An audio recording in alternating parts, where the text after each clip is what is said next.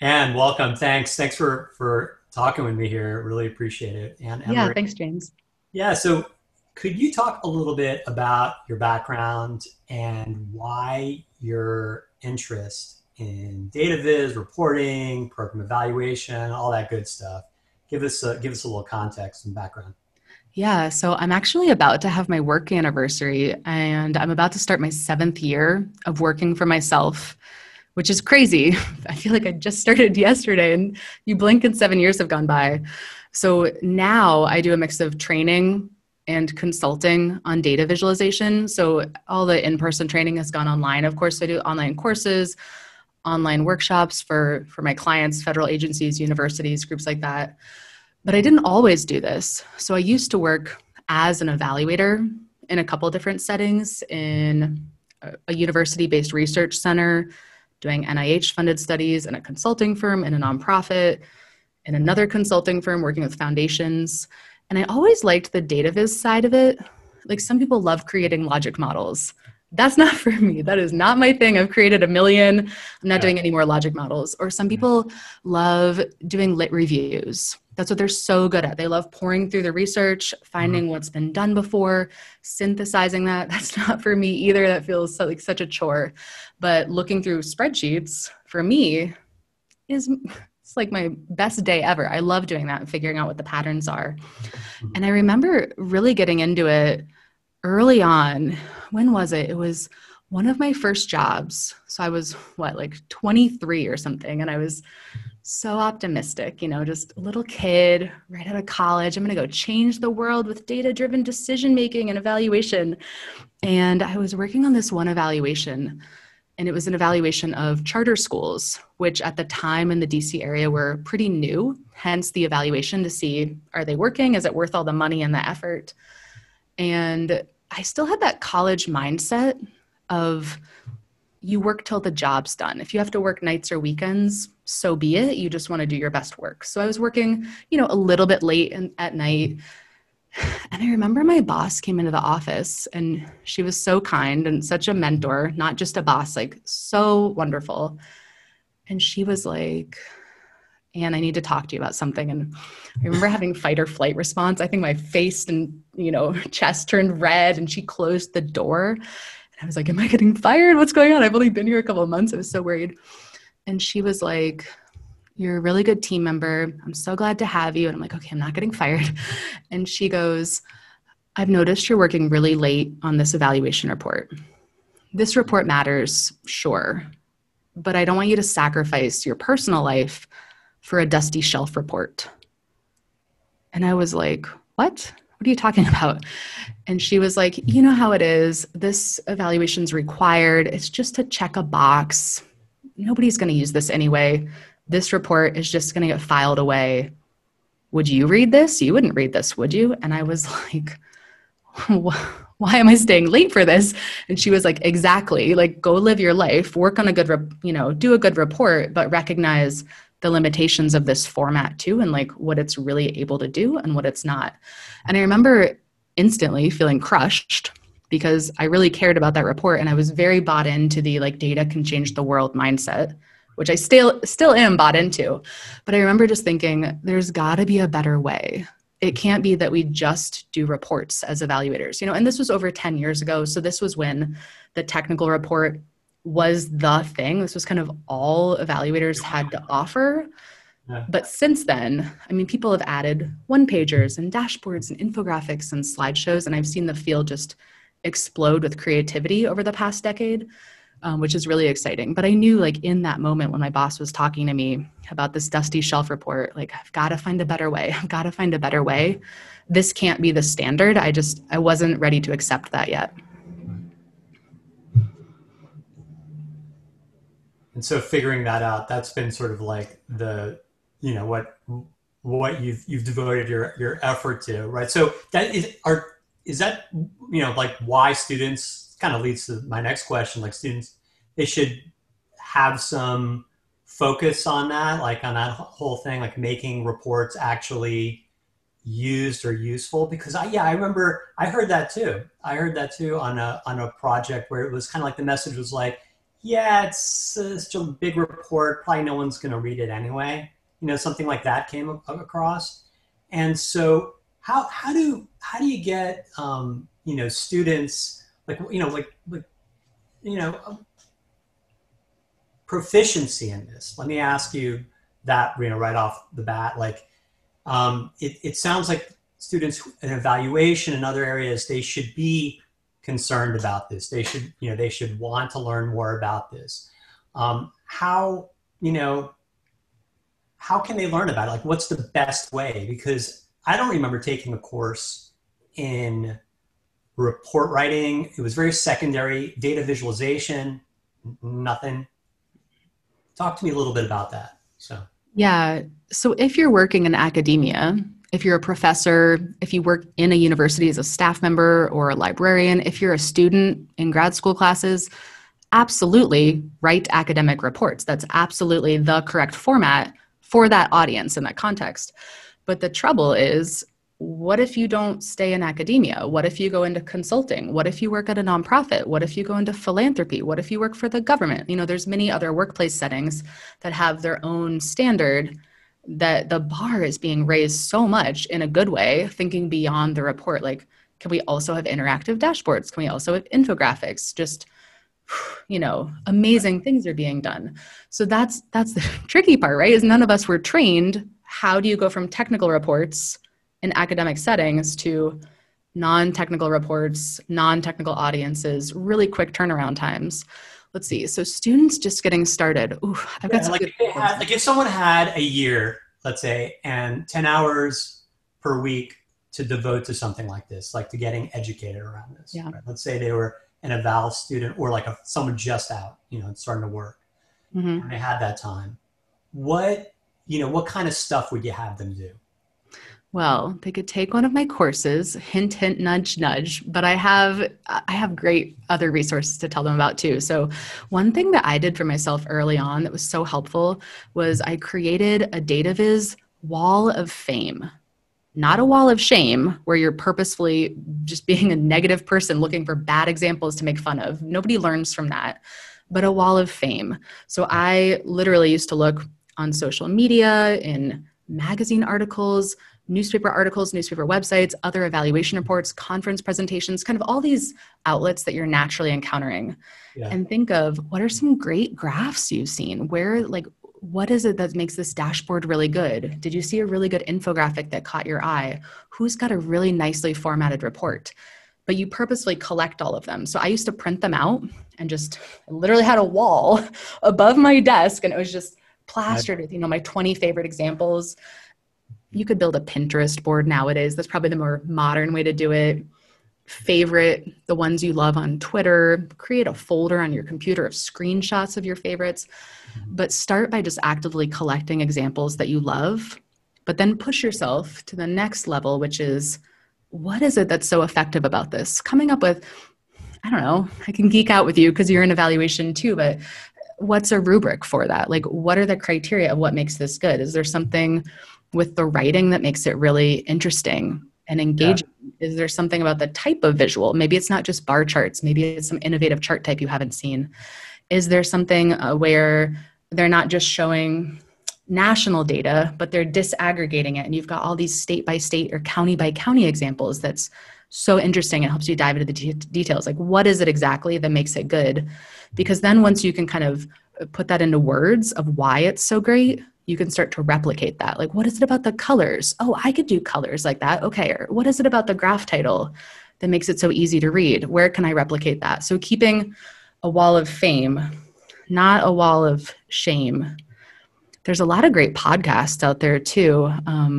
The three that come to mind, maybe four for DataViz, would be DataViz Today with Ali Torben is really good. She'll talk about new developments, new research that's out. She has guests on there. Data Stories with Enrico Bertini and Moritz, I hope I'm saying his last name right, Stefaner. Theirs is great too. They have a lot of guests, not people from evaluation and research, but it's like, this computer scientist got into data and this graphic designer got into data, and you get to see all of these correct ways to learn about DataViz. Data Plus Love with Zach Bowders, the Policy Vids podcast with John Schwabish. So podcasts are great. I listen to podcasts every single day. So if you listen to, a podcast here and there, I mean, you're thinking of if this student had 10 hours a week, great. Spend an hour or two of that on podcast time. You can do that. Yeah, you can do that while walking or while doing something else or whatever. Just for entertainment. Absolutely. Podcasts constantly also. Yep. And it's a great way to learn. What about the reporting side though? Like how would you teach them? How can they learn about better reporting? Is it also just like finding like exemplars as also, and like finding the elements of those reports that really stood out for them and how they could start to like speak about the reporting side as well, because there's the data viz, there's the reporting, they relate, but they're not the same, right? Yeah. With reporting, probably the best place to start is probably a self-assessment to really think about the reports you're currently working on, or for people with more work experience, maybe they're currently receiving reports like this, and just think about what is the impact of those reports, if any. That's number one, like recognizing how are you currently doing. Self-assessment wise, I'd say there's 4 red flags to really watch for with reports. And this isn't just a dusty shelf report. It could be a dusty slideshow, a dusty dashboard that you pour a lot of energy into, but doesn't really go anywhere. Right. So red flags are great starting place. So one is, let's say you work on this report or slideshow, whatever format it is, you email it off to somebody, no response. They've communicated to you by not communicating. Like there's no real world change. There's no programmatic change. There's no policy change. It's not like people are increasing or decreasing their budget based on it or increasing or decreasing staffing. Like there's no difference. So the whole point of evaluation is not happening. Yeah, exactly. It's like, it's just checking the box, right? Like we're just going through the motions. We've been asked to do this evaluation. Great. Here's your deliverable. It's a report or a slideshow. We're done here.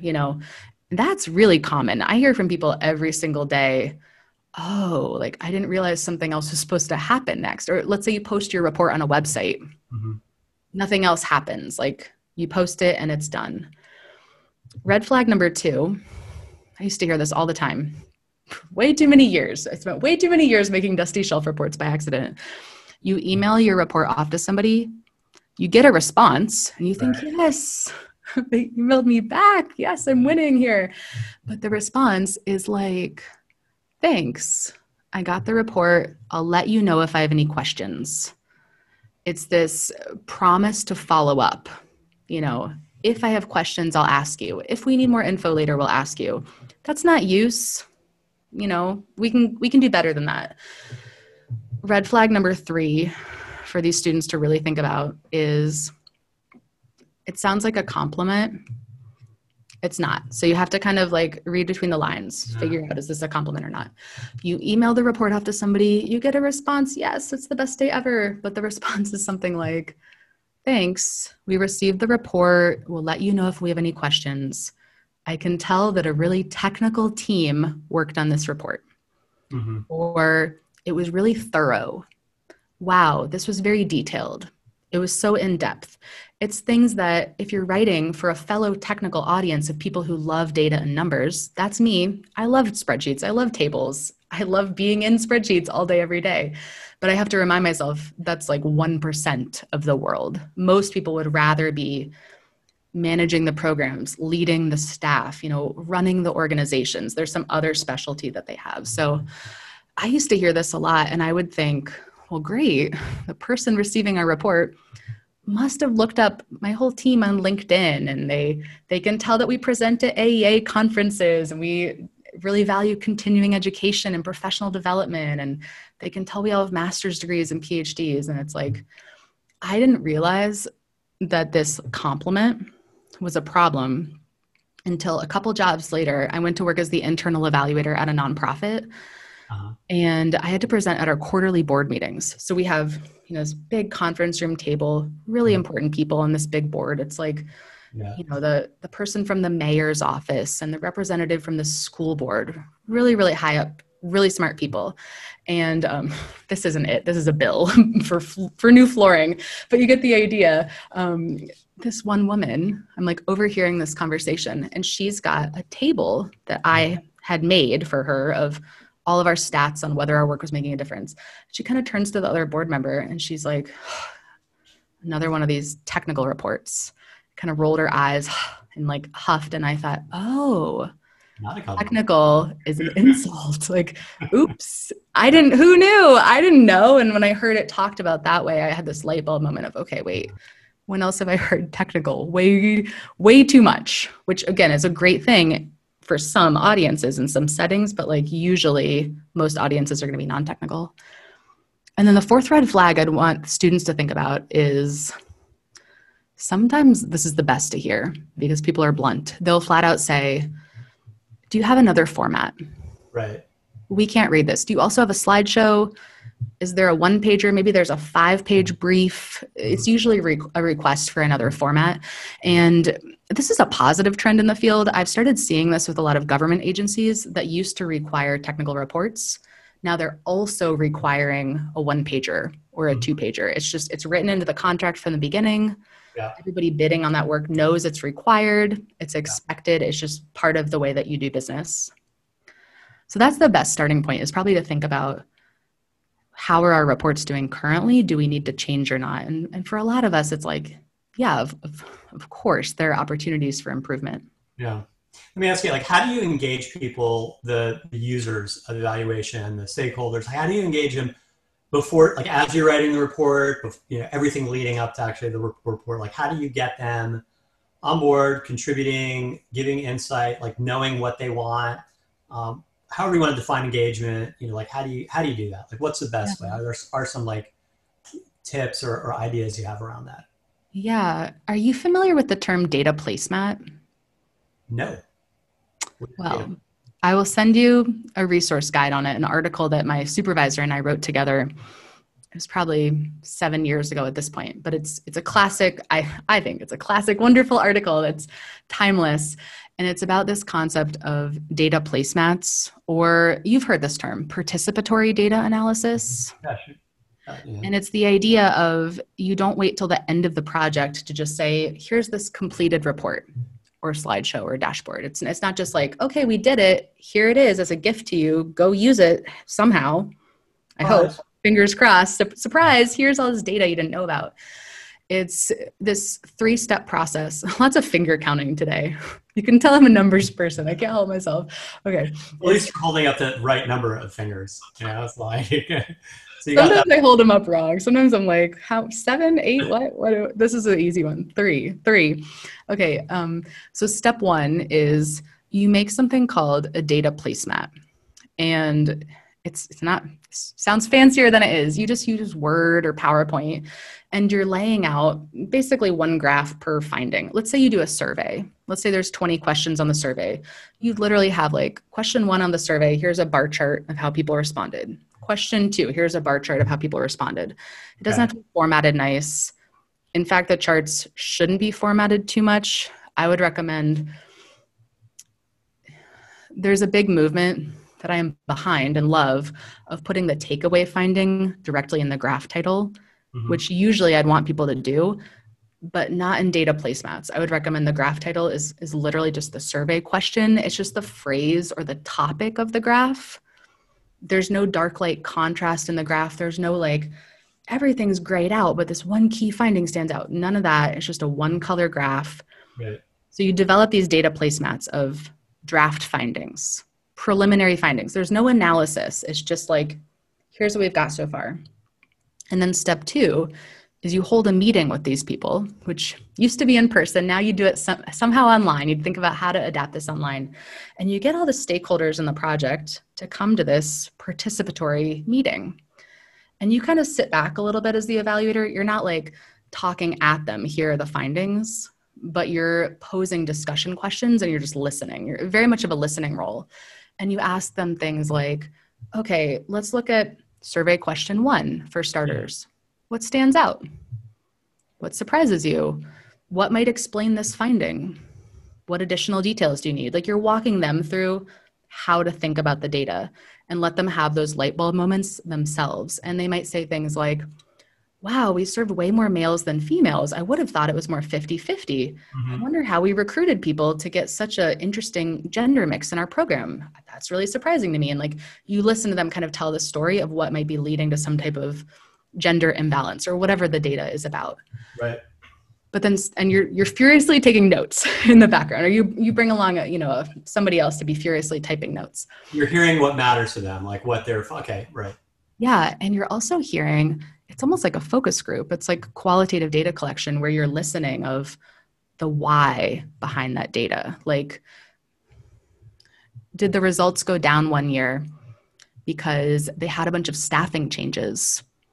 Their budget got cut in half. Well, of course, they're not going to have as good a funding. Like you get to hear everything that's going on in the program that sometimes as the evaluator, you know about, but like not necessarily. There's a lot that goes on day to day in a program that you may not hear unless you're there 40 plus hours a week.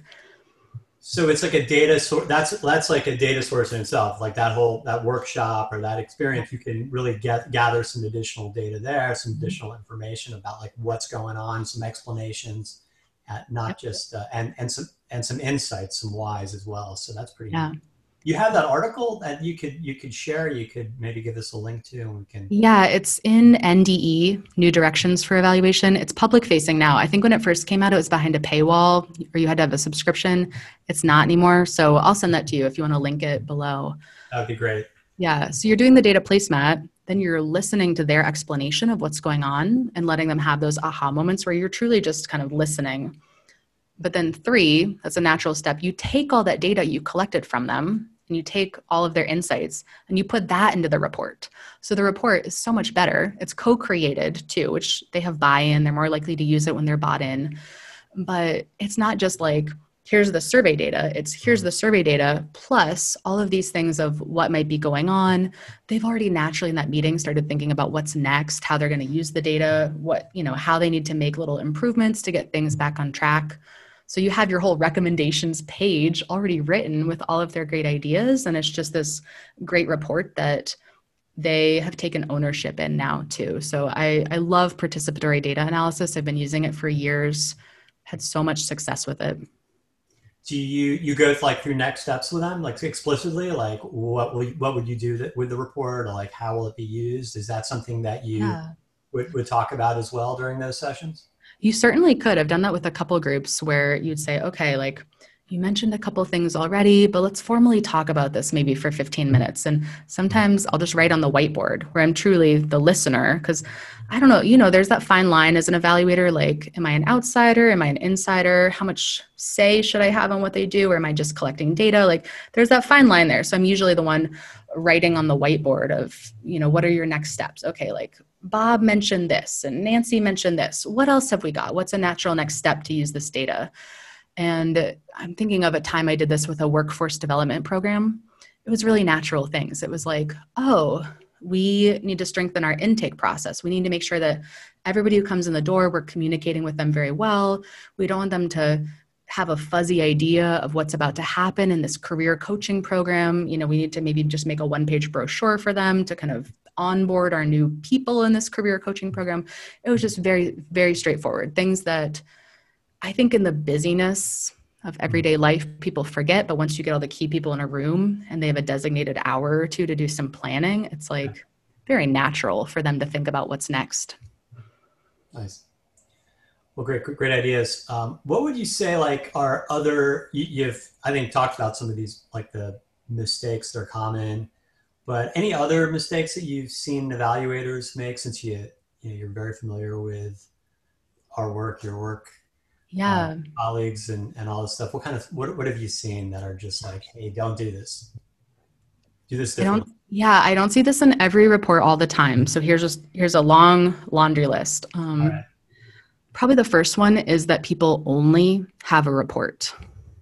They're putting all their eggs in one basket. They're thinking, I've got all these different audiences or stakeholder groups I'm trying to reach.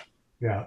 I'll just think of all the data all those people might need and I'll jam it into one poor PDF. And like, you're just reports can't do that much. Reports are not capable of meeting everybody's needs. So one product per audience, think about, okay, this audience is going to get an infographic, and this audience gets a dashboard, and this audience really needs the 10-page summary, and this audience we're going to go present to in person. So we've got some slides with key findings, like making sure that you're diversifying how you're sharing the data, Right. which you really have to plan for from the beginning. That's not like, Yeah, sure. oh, our report's due tomorrow. It's 4:59 p.m. Let's quickly make some more deliverables. That has to come from the beginning too. So I realize as I say that it's a little aspirational. That's something that you can't conquer in just one project, that you're working towards improving all the time. Another one I see is, this is because this is how we were trained to do it for peer-reviewed articles. We bury the most important information, usually on the last page. There's some implications or findings, and that's the part that really makes a difference. Yeah. I wish that people would put that "so what" really early on, like first page, and just put people into the action, put them in the game, like in the action, not like you have to wade through 10 or 30 or 100 pages to get to the key finding, but right away, like, here's what matters, here are key findings. Not having, a multi-page executive summary, and then you have a multi-page literature review, and like, you're just waiting. You're risking losing your audience, of course. So I wish people would start with the "so what" earlier. This is such an easy one. I wish people would use brand guidelines more. Just the simple stuff, font and color. And I wish people too would use the recipient's brand guidelines. So I've worked in a lot of consulting settings. I'm a consultant now with my own LLC, but using whoever it's going to, their brand identity, their fonts and colors, so that it shows that you've gone the extra mile. It takes 10 minutes to do, as if it's this like hard day-long thing. But you've put in some effort to be professional for them, but it also, they can see themselves in the data. Like, think of all the reports they might get in their inbox, or all the reports that might be printed out and sitting on their desk. They can look at the one that's in their fonts and colors, and they're like, oh, this one's for me. It just helps them identify with the data a little bit more. Gosh, there's so many others. I wish, this is very aspirational compared to how we were all trained to do it, but I wish that everybody would have at least one visual per page. No more text walls, no more like, maybe every other page has a graph, but that every single page has a visual. And I define visual very broadly. So it could be, let's say a bunch of agencies are working together on a program, show their logos, have little 1-by-1 inch logos of each group to recognize their efforts. Or if you're talking about a longer process, maybe it's this multi-year project, include a little timeline. You could make it in PowerPoint. It could literally be insert shape with arrows and text boxes that you've made in PowerPoint. And you don't have to use any fancy software to do this, but maybe a timeline. You could include simple diagrams, simple things like a pyramid shape or concentric circles or an org chart, like really simple stuff that you get literally in smart art in Word and PowerPoint. But aiming for at least one visual per page it's not impossible. I mean, it's, once you think about, okay, a visual could be logos, timelines, diagrams, graphs, of course, maps, tables, photos. There's so many options to choose from. Once you kind of just think like, okay, that's the bar I'm going to set for myself, every single page will have at least a visual. It's pretty easy to knock out. Usually people, once they get this idea and make it a priority, usually their next report is so much more engaging.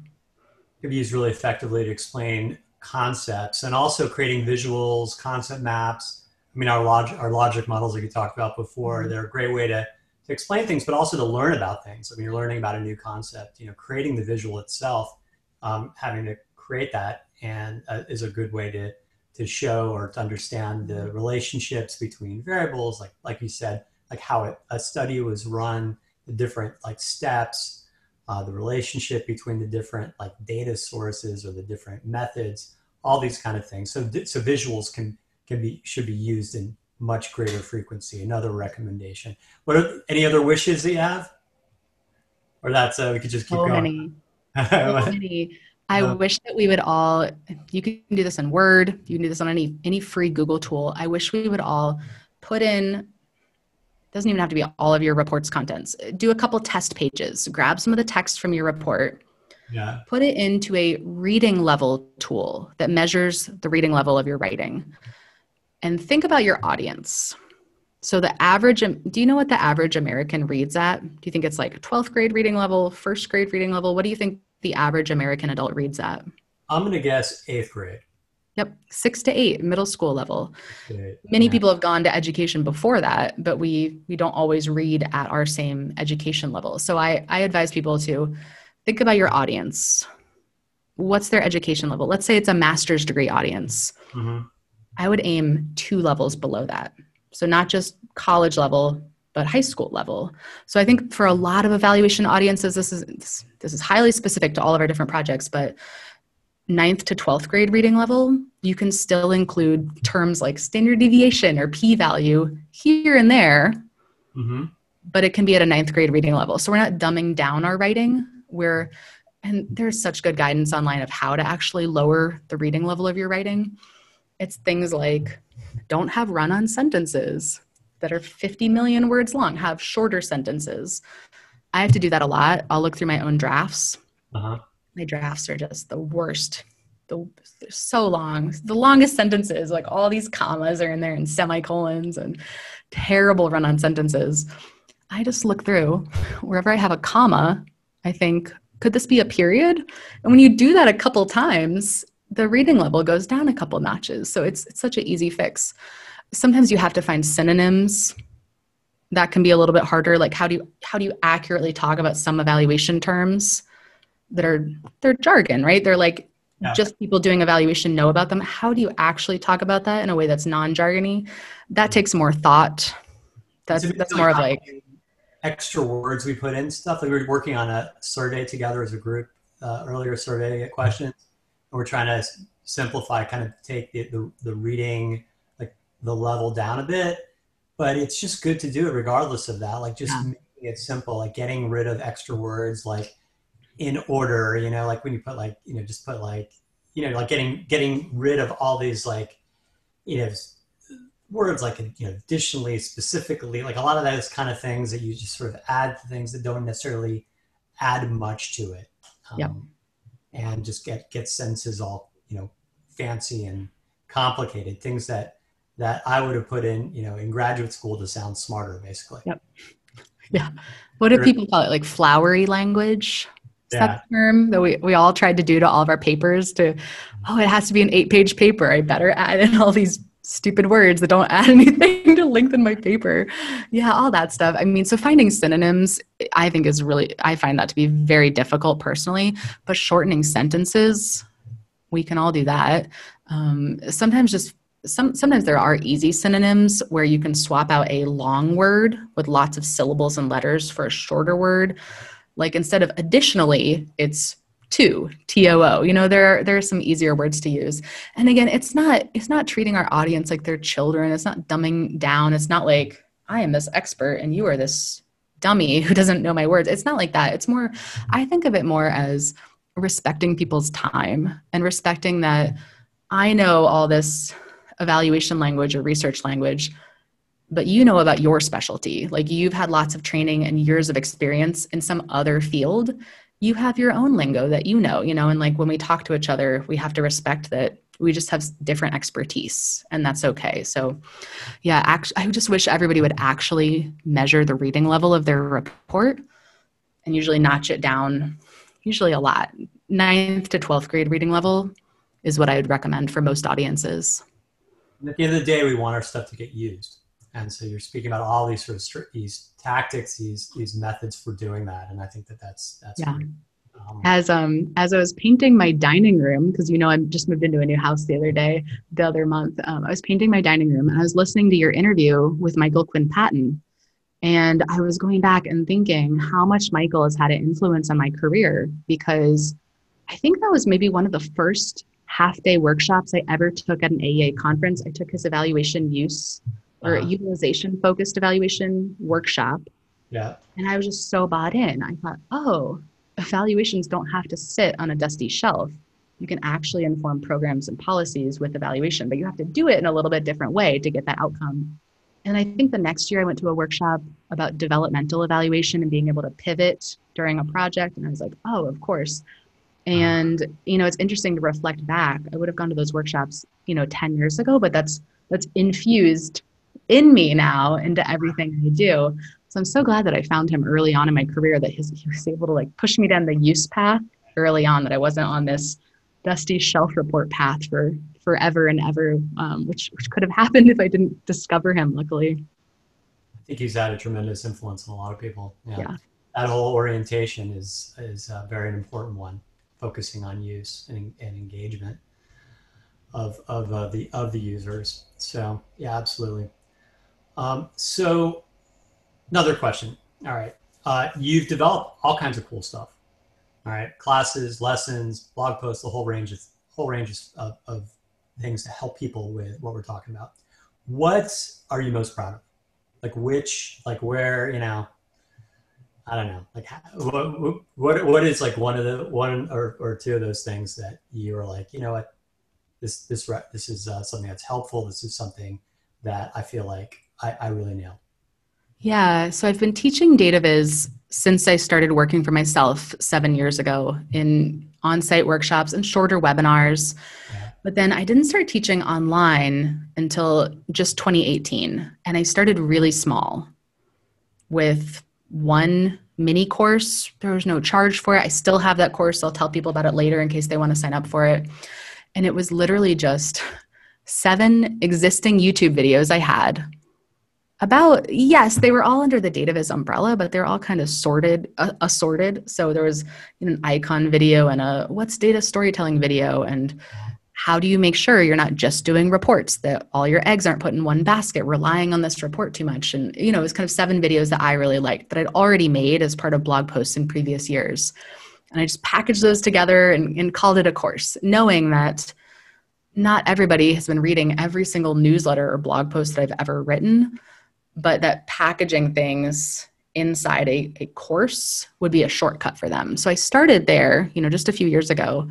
Yeah. But since then I've built up, and now I have 6 full-length courses. So each of those 6 is the equivalent of, if it was an on-site workshop with a client, it would be like a 2-day workshop. So really in-depth, not just recorded content, but they each have ebooks, like multi-hundreds of pages manuals that go along with them, and shorter handouts. I don't just write dusty shelf report ebooks. That would be terrible. They have Excel files or PowerPoint files to follow along, office hours and things. Uh-huh. And of those 6, I've figured out how to do this the long, hard way, right? So I started with like that mini course that was just 7 lessons and kind of worked up. And the one I just finished, I'm not saying this just because we're talking about reports, but the report redesign course that I just finished is by far the best, and I'm the proudest of. And I think that's because I organized everything really intentionally. I tried to do this for every course, but I just think I finally nailed it. It only took 6 courses to do this.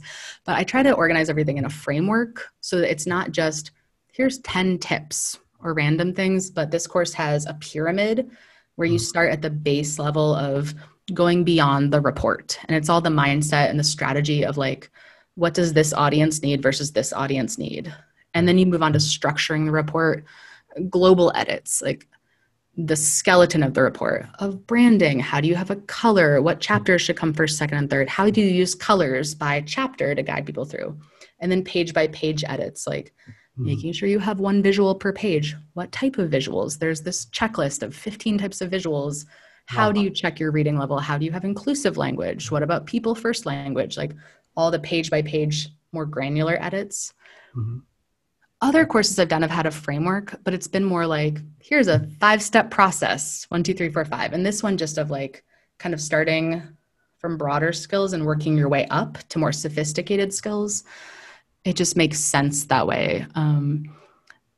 Finally, I don't know why I didn't do this from the beginning, because I didn't know.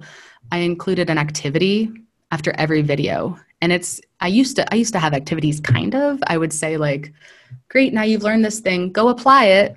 Yep. And it was just kind of guidance, like go use this. And now there are specific questions of comment below this video with blah, blah, blah, blah, blah.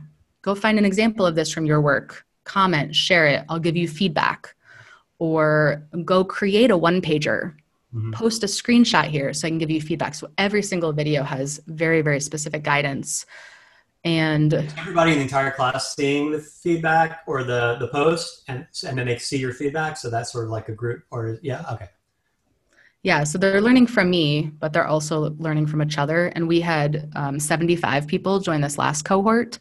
And it's researchers and evaluators that that you've seen at conferences, Canadian Evaluation Society members, a lot of Yeah, people worldwide too, not just Americans.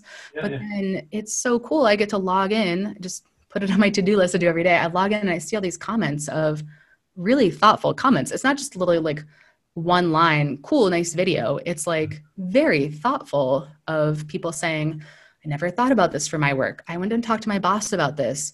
Here's what she said. We're reflecting on this as a team. Is anybody else having this question? Like, here's a roadblock we ran into. How have other people solved this? So the course itself is interactive with the students. I wish I would have done that before. As I'm re-recording my old courses, that's absolutely something I'm going to do, is have very explicit instructions. And in all my courses, people get emails Mondays at 11 saying like they have access to all the materials from the beginning, but I tell them like, I'm going to give you suggested pacing. So don't get too far ahead. Don't get too far behind. Let's try to kind of stay on this track.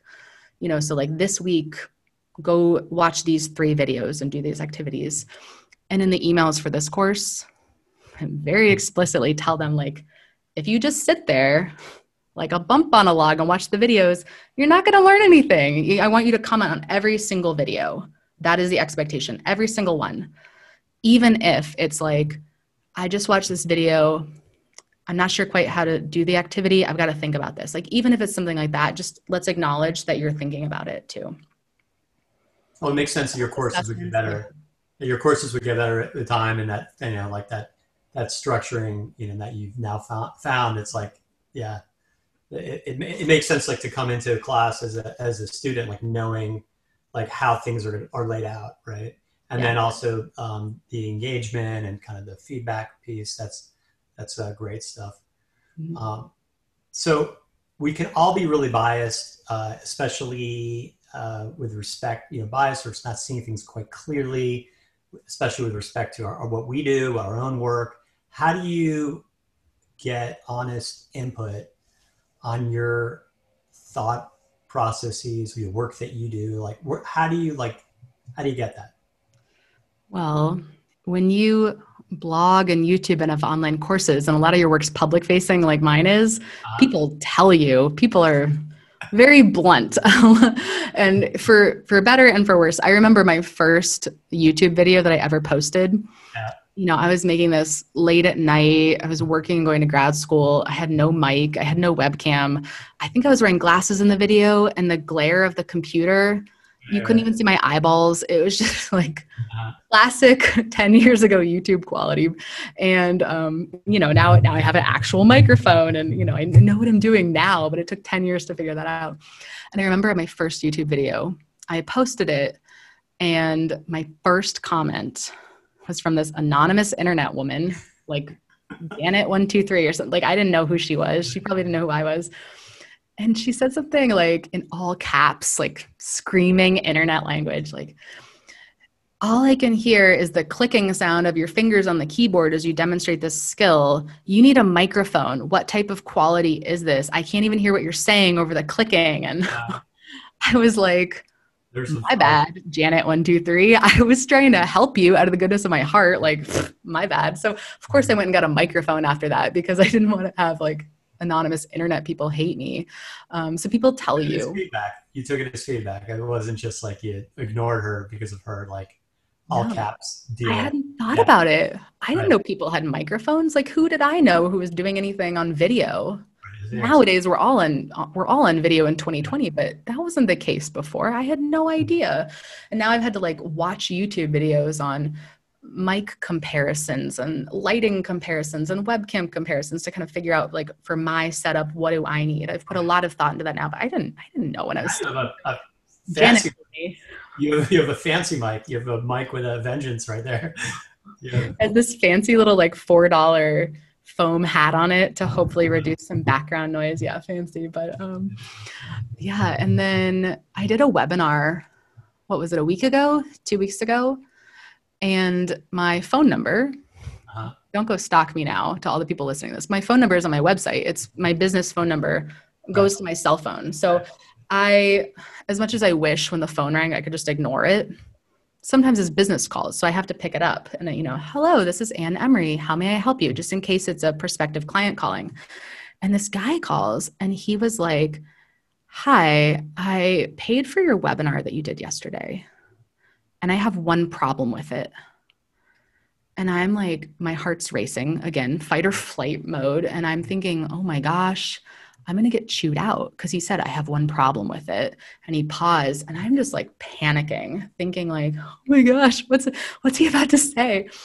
And he said, like, my one problem is that most presenters just read off a script. And you didn't. You were a real person on the webinar. It was the best webinar I ever saw. I was like, thank goodness, because I was about to hang up on him. And he said how he'd worked in TV. He was like a news anchor on the local TV channel for years. And then he retired and started a nonprofit. And his nonprofit's doing evaluation and reporting, et cetera. And he needed some help. And I was like, cool, I have some consultant friends who can help you.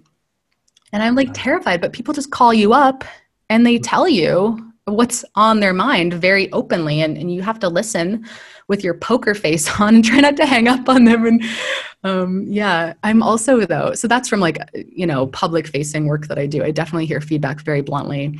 I'm in a couple of masterminds though with fellow business owners where we are each other's sounding boards and each other's brain trust. So I'll bounce ideas off of these friends and be like, I'm thinking about doing this thing with online courses. Do you think this would make the course better? And they'll flat out tell me like, no, that's a terrible idea. I tried that for my course last year. It was a huge flop. Don't do that. That would be a stupid idea. So that's really helpful to have a peer group too that you trust. Mastermind specifically with people who do like similar kind of work, not data viz, but like online courses. Like, okay, great. Online courses in data. So Ben Collins is a Google Sheets instructor and has an online academy. David Kais is in evaluation, but also does R trainings, R for the rest of us. Dave Parody is a presentation design person in Canada. And he has courses on not just PowerPoint, but like financial data and graphs. Echo Rivera is an evaluation and does more of the presentation side, more for like university staff and people working on their PhD or just finishing their PhD. She has a really cool niche there. So yeah, it's people who do training online or in person, but we're in data enough in each other's worlds that we kind of understand each other's day to day. It's not just random people, we're in the same circles. When I do trainings, I collect feedback forms. I used to let the person organizing the workshop or conference do that. And it was sometimes done, but sometimes not. But I thought, okay, like I have an evaluation background. I should make sure my own work is evaluated every single time consistently. So I bring my own forms or create my own internet survey. In some large client projects, I have a mix of large and small things. So large is like, in my world, anything that's more than a couple months to complete or a couple of years. But I have a lot of small things too that are like a day of work. But in the large projects, we just always build it in to have formal debriefs. And there's no finger pointing or anything. Like everybody likes each other. It's more like, hey, what did you all think when the timeline shifted? Was that reasonable? Kind of our plan B timeline. How did that affect everybody? What do we do if that happens again? Timelines always shift. How should we communicate better? And like, it's more just problem solving for like when these hiccups happen the next time, what should we do? Does Dropbox work for everybody? Should we move to OneDrive? What are your thoughts? Like we're all just reflecting together. And on short projects where there's not a formal debrief, I look for repeat clients. If they hire me again, phew, even if it's, 2 years later, or referrals. If they're referring me to a friend, it's again like, phew, I did some good work there. If I never hear from them again, I would worry or something. But most of these people, we like each other. So we stay in touch for years. How do you get feedback from the people who don't if you don't hear back from someone, then how do you sort of know like what what might have happened? Or I mean, I guess, maybe they don't need that kind of work and sometimes it takes a few years, I guess, but how do you sort of get feedback that's maybe elicit feedback that might be negative, like purposefully? So you have the feedback forms at the end of the workshops. Do you also do something at the end of your courses too? Like, is there something there or, yep. Okay. Yeah. There are feedback forms that there, you know how I said there's automated emails that go out on Mondays. So at the end, Nice. they get sent to a survey. It's also inside the course too. It's just a Google form. It's not any fancy tech. It's just a 3-question Google form with the questions that I've found to be most useful. But I also have, for courses, I have data behind the scenes in my course platform so I can see what percentage of the way completed each person is. You know, have they never logged in at all? Have they logged in every single day? Which videos have they actually watched or not? They have video heat maps where you can see, did somebody only watch the first minute of a 10-minute video? If so, like my first minute was probably pretty boring if they didn't keep watching it or wasn't applicable to their job.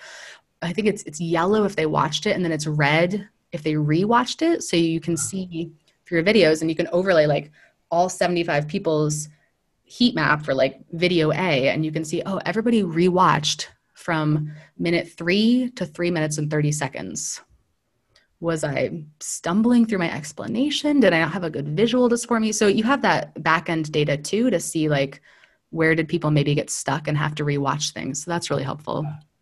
So yeah, so your online, all the online stuff, there's data that's tracked. So I think that's super helpful. Which resource do you use to develop your courses again? You develop it in, what is it again?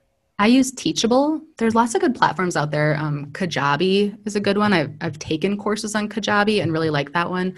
That's like an all-in-one tool though, where it's your website and your blog and your courses and your newsletter. Yeah. I don't want to be like dissing Kajabi. I think very highly of my student experience on Kajabi, but I don't know if it's possible for any platform to be perfect at it's your website and your blog and it's your course platform and it's your mailing list. So I use separate tools for each of those things. Yeah, Teachable, Kajabi. What else do people use? Thinkific is another popular one I hear promising things about. Udemy is more of a, what's it called? Like a marketplace, like where anybody can create a course and you can go on and search for courses. So you're searching for the topic area more than the instructor. Like you might search Excel pivot tables and you'll see like 50 million Excel pivot table courses that exist. Right. What are some others? There's a bunch. Okay. You like Teachable. You're sticking with it for now. Okay. Got it. Your ideas for your like most recent blog posts, let's for example, like where do you get these ideas from? You know, like like what do you decide to blog on? Because you blog pretty regularly, right? Like once a week, once every couple. Yeah, I think I've had 250 posts since 2012. So it's about every other week. This year has been actually more like once a week because finally, about a year ago, I hired a virtual assistant. And what she can do for me in 5 hours a week, it's amazing. It's things that would have taken me 10 hours. So, you know, I'll write the blog post in Word, but then she goes into the website and adds alt text to the images, makes sure that it's a heading 1 or a heading 2, make sure all the links do, you know, that maybe takes 30 minutes, but I don't have those 30 minutes. So that's really freed me up and helped me publish more regularly. I usually write blog posts just on questions that workshop participants or course participants ask, just FAQ type things. If everybody is struggling with, how do I know if my colors are accessible? That would make a great blog post. I do a lot of before and after makeovers, which help people see. I don't just show like, here's the before and here's this drastic after version after I spent hours on it. I don't think that's helpful to people, maybe to give them like something for their DataViz wall of fame or something. But I try to show, okay, here's after I've done one little thing, and here's another screenshot after I've done one other little thing and one other little thing, and talk them through the behind the scenes process of what I was thinking about as I went. Because they're not going to have the same data set in their job, but if they can follow the thought process, that's what I want them to replicate. More recently, I've been doing interviews like this to try to get to know the people in DataViz and just data communications more broadly better. What about you? Because you blog pretty regularly too. Not regularly, but I'll put stuff in LinkedIn more often. Yeah. And for me, it's just like things that I'm working on, like problems that come up, you know, and like how I solve them. If I hear that other people have not kind of heard of that approach or, you know, that I think could be helpful for others, then I'll, you know, and I also find it interesting. Like, I'll actually want to put some time into writing something up about this. Then, you know, and I'll do that. So like right now I'm working on something on how to do use like there's a translation app that you can use that goes well with like SurveyMonkey and other apps that's open source, allows you to take a survey, and then like in SurveyMonkey, for instance, you can have one survey and you select the language, right? But you have to do the translation. Anyway, there's a method, to actually do the translation in like a more efficient way.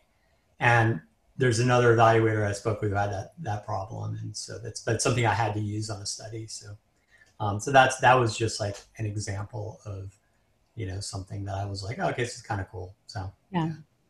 Yeah, I mean, finding a topic that you personally care about is key, because I don't think blogging is supposed to feel like work. It's yeah, supposed to be, I mean, sure, I guess you could monetize your blog. I have ads on my blog, but they don't bring in much money. Like it would take a lot to make a full-time living from a blog. sure. And sure, it can lead to referrals and future projects, but it's mostly a hobby. Right. It's supposed to be fun. So I think, yeah, I love the idea of just thinking about like what's interesting to you and what do you want to explore a little bit more. Yeah, totally. So books you would recommend. I like to ask this to people. I always get good ideas for books. So a book you would either recommend that you find yourself buying for other people, or just recommending, or whatever. Something maybe more recent, but it could go back in time, whatever. Yeah. I have gifted all of my in-laws, my sister-in-laws, I don't know, my husband's siblings. I've gifted all four of them Your Money or Your Life by Vicki Robin. Have you heard of that one? I haven't. No. No. Published it back in the 90s for the first time. It's a New York Times best-selling list book for a few years. She just did a redo a couple of years ago with it's a financial book, kind of. She talks about budgeting and money a little bit, but it's more about thinking about your life energy, as she calls it. Thinking about you're only alive for so long, you have a limited number of days. How can you make the best use of your time? And it's a lot about trying to avoid just consuming things that give you temporary happiness. Like, I'm going to go on that vacation for a week. And for that week, once I finally unwind by about day 6, I'll have a great time and I'll spend thousands of dollars. But it's like not aiming just to consume for temporary happiness, but thinking about how do you create for long-term life satisfaction, which is a big part of like blogging and teaching for me too, is that creation process. And that book, actually, my husband and I were listening to the ebook version on vacation a couple of years ago. We had a long car drive, 10 or 12 hours or something. And we're listening to that ebook. We're pausing it every 30 seconds to talk. I think that's how you know a book's good, when you're like, I can't wait to talk to somebody about this. I have this idea. It sparked this new insight for me. And do you know that I used to travel full time? Do you know that about me? So it was that book and that car ride that we were listening to Vicki Robin say, like, don't be throwing away your life in a job that's only decent. You're aiming for like a great job and a great setup, or maybe you don't need to have a job. Maybe you should be a stay-at-home parent or something. We were like, he should quit his job. We were like, that's the answer. He doesn't need to work anymore. He should just be a stay-at-home dad, and we should have more family time and like take the husband and the kids on the road with my job as I travel around the world. So that book very clearly changed my life trajectory. And as people I know now, family members are reading the book, they are reflecting very deeply on their career and, their life and where it's headed too. So that's a good one. Atomic Habits by James Clear. Have you heard of that one? I think it's the #1 New York Times bestseller right now. Yeah, I have a little video on it, and applying his approach to meditation, like how to make meditation a habit. I use the model that he walks through. It's a good book. Yeah, I love that one. I mean, so actionable for everybody in every industry. I think everybody can gain something from Atomic Habits. What about you? Do you have favorites? I'll add them to my reading list. I don't know. It's tough. Depends. It depends on the person I'm talking to. So I don't know if it's very specific, but I really like, I'm really into, I'm taking some classes right now. So, but some of the Stephen Kotler stuff on flow, related to flow. So he has The Rise of Superman, and it's a good book. Also Bernardo Kastrup, who's not well known, but he writes it's a philosophy book. It's on idealism versus materialism. So it's like what with the nature of reality. But to me, it's not some abstract thing. It's just like like I'm struggling to sort of make that inform how I live my life. So it's not some academic philosophical nonsense. It's very like practical. I think he's one of the most important writers right now, actually. I hope to be able to interview him at some point. I think we have some overlapping interests there too. I know that you're into meditation. That's something I've just recently kind of dipped my toe in, and some breath work too, which is really interesting. Yeah, we'll have to have some other podcast doing a book review sometime. Definitely. We have a group of evaluators who are into meditation. And so we're working on a publication now, a few of us, but we're talking about doing a take on that one day, maybe. Let's see. Huh. I think there's interest in it. So, so kind of wrapping up here. So how do you structure your day usually so you get the most done in terms of work productivity, but just sort of life in general? So kind of, yeah. That's a tricky one, because I think there's this perception like Anne Emery must wake up at 5 a.m. and run 10 miles and then make a green smoothie and then work till midnight, and she never sleeps and she must be miserable, clearly. I get a lot done, but I also rest and have fun. I don't see those as opposing dichotomous topics at all. I think you can have this like wonderfully fulfilling personal life and achieve a lot in your professional life at the same time. So are you into minimalism at all? You might be if you're into meditation, if we're into some of the same things. Have you heard of, you've heard of minimalism? Yeah, sure. I mean, in theory I am. It's hard to actually stick to, but yeah. I'm not into it in the sense of like Marie Kondo says you have to fold your clothes a certain way. Like, I don't care about how you fold your clothes, but I'm into it in terms of thinking about what really matters in your work life and your personal life, which ideally are the same thing. I'm working on integrating mine more and more, but really thinking about what matters, and you just have to let go of everything else. So my husband let go of his very good salaried job with a pension, with a top secret security clearance. Like, we let that go. So we no longer have to do things like we both wake up with alarm clocks and we rush the kids off to daycare, and then he works and I works, and who's making dinner and blah, blah, blah. It's like, we don't set alarm clocks. We get enough rest every day. Like, that's key. Like, anytime we find ourselves setting our alarm clock, I'm thinking my life is out of control. Why did I book something before 10 a.m.? Like, if I'm going to wake up at 8 or 9, like I can't book anything till 10. It doesn't make sense for my life. We purposefully, when we had to stop, our full-time travel from COVID. So when we were house hunting in Florida, we looked very specifically for a house with a very specific layout. We wanted a 1-story house. We'd lived in a townhouse around DC before. We're up and down stairs all day long. You lose so much time up and up and down. Like, then you forgot your keys and they're on the 3rd floor, and then your shoes are way down. It's total waste of my life going up and down stairs. So we wanted a 1-level house. But the office that I'm in is the only thing that's on the 2nd level. It's this bonus room above the 2-car garage. So that has the perfect noise separation, and it's my little retreat. Like, I go into my office, I get all my work time done, I get into my flow state, my uninterrupted work time. And when I'm done, I like go down the stairs and go home. So that physical setup is key. I use Calendly for scheduling meetings. I don't do the thing over email anymore. Like, when are you available? When are you available? I just send people a Calendly link for the right length of meeting time. Right. And I'm only available from Mondays at noon until Thursday. I don't book anything on Monday morning. That's a terrible way to start your week, with back-to-back calls, I think. And I don't book anything for Fridays, because by Friday, if my brain's tired, I'm not going to be any good on a Zoom call. I don't book things for that day. So Friday is usually my day for myself to write a blog post, record videos for online courses. And it feels really good to end your week like that, knowing you're doing something creative for yourself. Gosh, I bet we've read some similar books or podcasts on this. Identifying whether you're what's the technical term? Whether you're a creator or you're more of a manager or a delegator, and making sure you're not trying to go back and forth. Like, it's not like, I'm going to spend 1 hour writing this blog post, creating, and then I have a 30-minute meeting about a project, and then I'm going to try to spend 1 more hour writing a blog post. Like, you have to really separate it into really like a half day of uninterrupted work time to do the actual work, the creative work, doing the evaluation, writing the evaluation report, and then try to book all your meetings back to back and some other time. And then, because I used to just have them like all flippy floppy. It didn't work. It was so unproductive to have things scheduled throughout the day.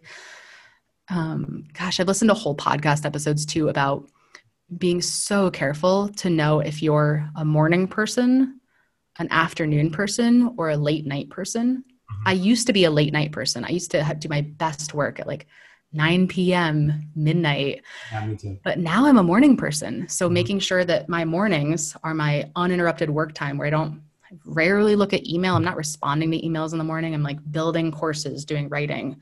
And then in the afternoons, when I'm tired, that's usually when I schedule other types of calls because Yeah. you have to be awake. You can't Right. go take a nap if you're tired. Like maybe I'll take a walk or something to refresh myself, but it's like, you have to be there, but you really need 100% of your brain energy for the creative work.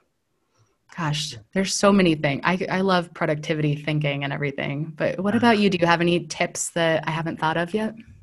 I think it's great. Well, first of all, getting good sleep is probably the most important thing. And I got to start to focus on that after reading Matt Walker's book on, I think it's Why We Sleep, something like that. And there's a good interview of him. Peter Attia interviews him, and kind of goes through that. Actually, they have 3 interviews now.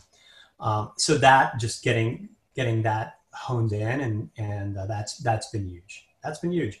And then being okay with taking breaks during the course of the day, like actually building that in and making sure that, I'm just sort of going through a cycle, not just sort of powering through. And so those are just like a couple of things that have been really big. And then meditation's been big. It's been a lot. I've been doing it for about 5 years, and it's affected me a lot also. And I think a lot of people I talk to that do it, one way or the other, it has a nice impact. So it's cool.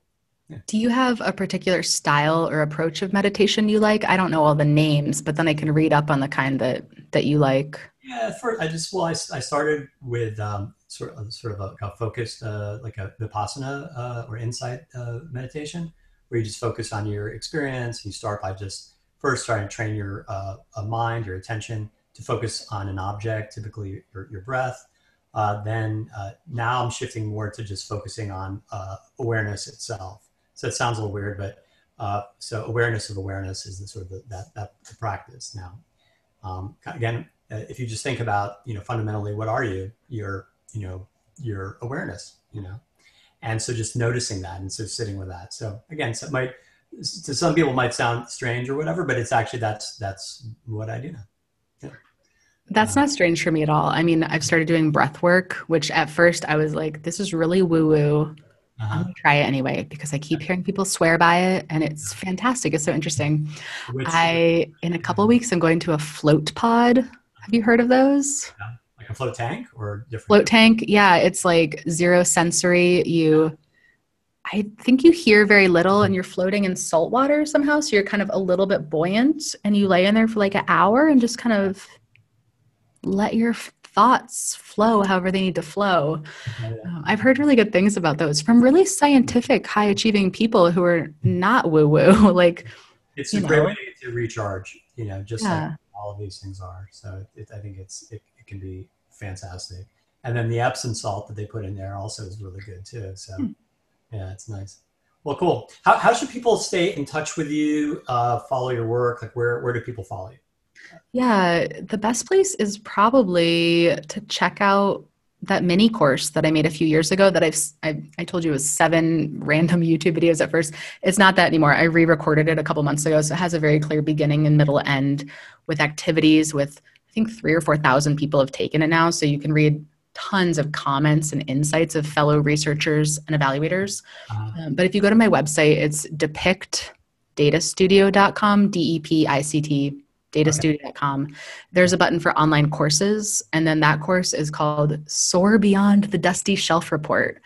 And that's a good just mindset course, a good place to start and kind of understand more of what we were talking about today, that you can like read the key ideas, watch some videos with a lot of tips and tricks from recent projects too.